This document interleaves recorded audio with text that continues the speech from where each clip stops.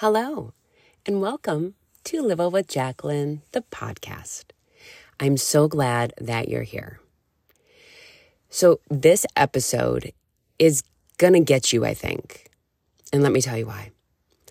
I have so many clients, so many Instagram followers, and myself included, who struggle with this. Yep. This is when I say, ooh, stars, they're just like us. And I ain't no star. But what I'm going to tell you is something I know that you've probably dealt with when you have a big goal in mind and you might not feel the support that you want or desire. I'm talking about how do you manage your social experience while still trying to reach your diet and lifestyle goals. Yep. Here's the deal. So I kind of wanted to call this like the food pusher episode, or the how the hell do I tell my husband, no, I don't want to go out this weekend because I have bigger goals in mind episode, because that's really what it is. Or how do I tell that girlfriend, hey, bitch, stop pushing me on drink number 5. I got things to do tomorrow.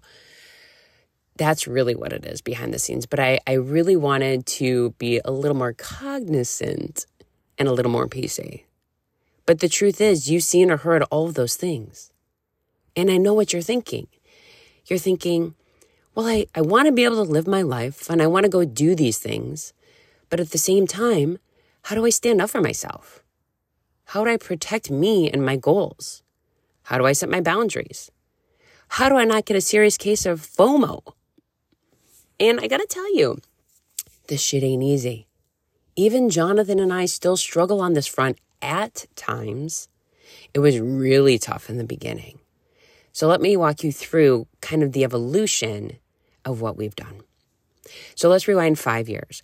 I hired my first coach. I get my macros. I have my goals for my habits, and I'm locked in. Like, I'm your A+ student. I want to get like all green check marks. I want a gold star. I want to get praise. I want to say that I'm doing a great job. So I'm not going to fuck it up. And I'm not going to let anybody stop me because I want to win. You can already see where there's a problem with this, right? And if you can't, then we should talk. But I did. So let me tell you what happened. I would do my check-ins. I was cruising right along. But I told Jonathan from the beginning, hey, listen, I can't go out. I don't know what the macros are on that meal. I can only have like one restaurant meal a week. Like, there's no way. Absolutely not. I'm not going out with you. And then I would get nervous if for some reason he convinced me to go out, and I would be, oh my gosh, like, how am I going to do this? How am I going to handle this? Oh, we have a social event. Oh, we have a dinner out. Like, what does that look like? I would then put restrictions on where we could go and what I could order. And I was just like a nervous wreck the entire time. And he just looked at me and he's like, this is kind of miserable. Or, you're not really fun right now. And then I made it so miserable that we eventually like stopped going out. And I said, why don't you just go out without me and I'll just see you when you get home? Meaning like go out with your coworkers or your friends or your business colleagues, and I'll just eat this salad by myself at home. And that's that. So here's the deal. Sometimes you need to say no. It's absolutely okay to say no at times. Sometimes I want you to say yes with forecasting out what you're going to do to support yourself. And then there's other times where you need to be able to be freaking flexible and know how to pivot and know how to manage it and still be a kind human, not only to the people around you, but to yourself. Because if you don't, the white knuckling, I can only live by these rules. And yeah, even though it's flexible dieting, maybe you stuck yourself with some stupid rules because your coach gave you this idea that you should do all of these things and do all of them perfectly, hint, hint, then you're going to be white knuckling to the very end. And then when you quote unquote finish, you're going to rebound and go back the other way. Oh, here's all the restaurants that I didn't eat at while I was in my cut. Oh, here's all the times I said no to these girlfriends for a cocktail hour, and I'm just going to go for it now because I said no for so long. I did this, you guys. Oh. Now listen, I did it, but to what detriment? Sure, my body looked great, but how was my mind? How is my social experience? How is my freaking relationship with my partner? Who's like, yeah, you are the most balanced you've ever been, but also you're kind of psycho. You're a macromaniac. Nobody wants to be a macromaniac. Please don't do it.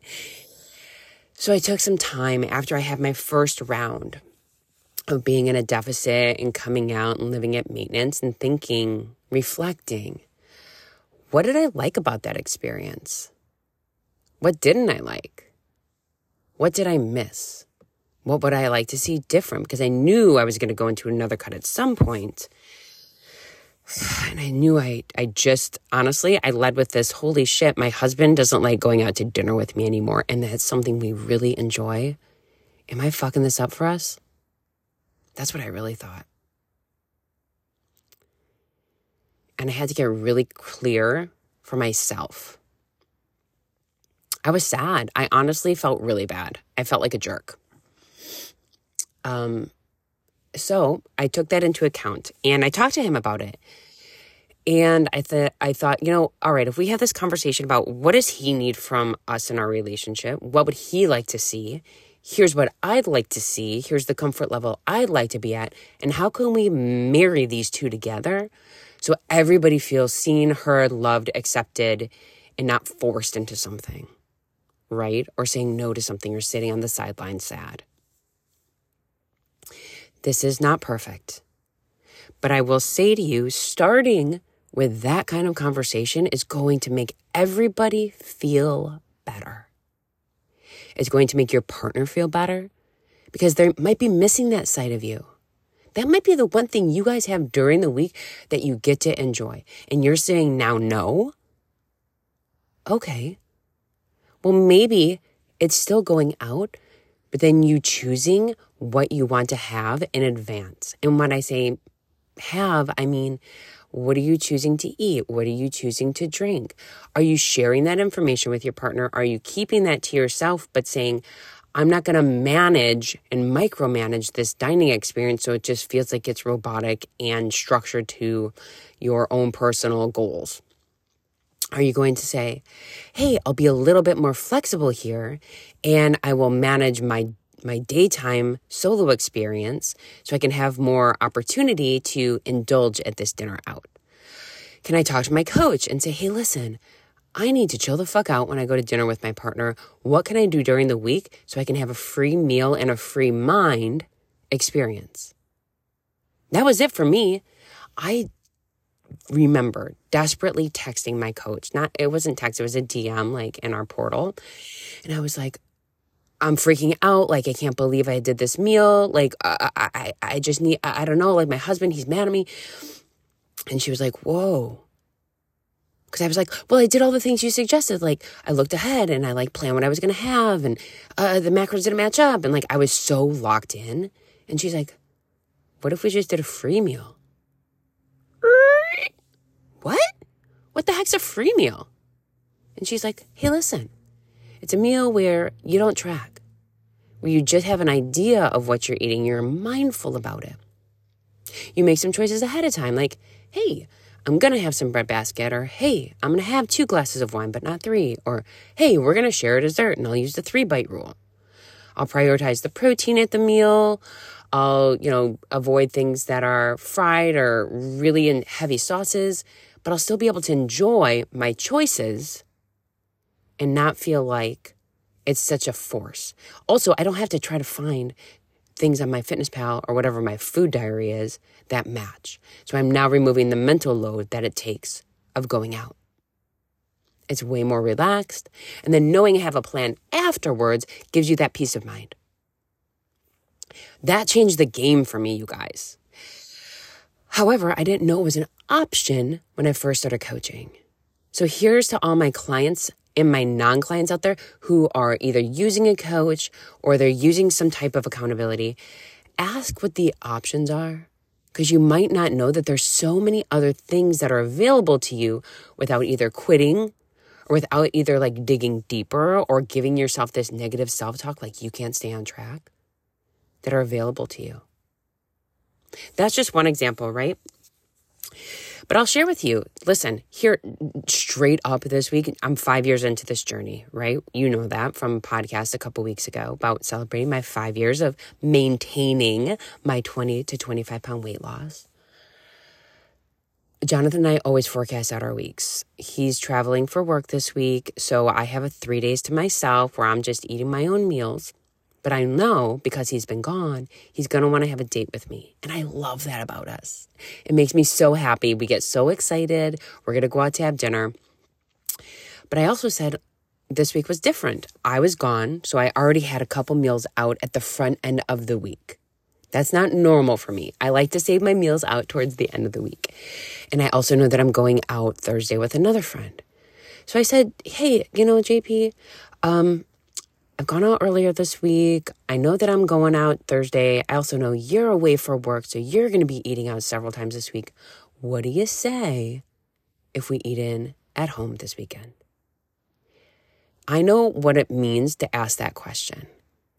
I know that it means possibly this vision of us not having that secure date time, connection time together, going out socially. My husband thrives on that. He loves that. It's important to us for our marriage. It's important to us for our relationship. But what's also important is for us to be mindful of our goals right now. We both have them. And if we both already know we're having several meals out, being able to say, hey, it might be wise for us, not only calorically, but financially, to consider maybe saying no this weekend. It's okay to have the conversation. Right? Because different answers can come up or different options might come up as well. So I heard him hesitate. And then he said, okay, well, I could be open to that. And I said, oh, I know. Because I know my husband. And I said, hey, I know you had a burger this past weekend that wasn't like your favorite burger. What if I made, burgers at home and we did these air fries and we did this vegetable or whatever. He's like, oh, yeah, we have these burgers. So I saw him get excited and I saw the opportunity for us to make a meal at home we were both going to enjoy, that was going to be delicious, that was going to still be in alignment with our goals, but he didn't feel like he was missing out on that experience of getting dine out or takeout, right? 2 seconds later, he's like, but hey, maybe we can go out for lunch. And I'm like,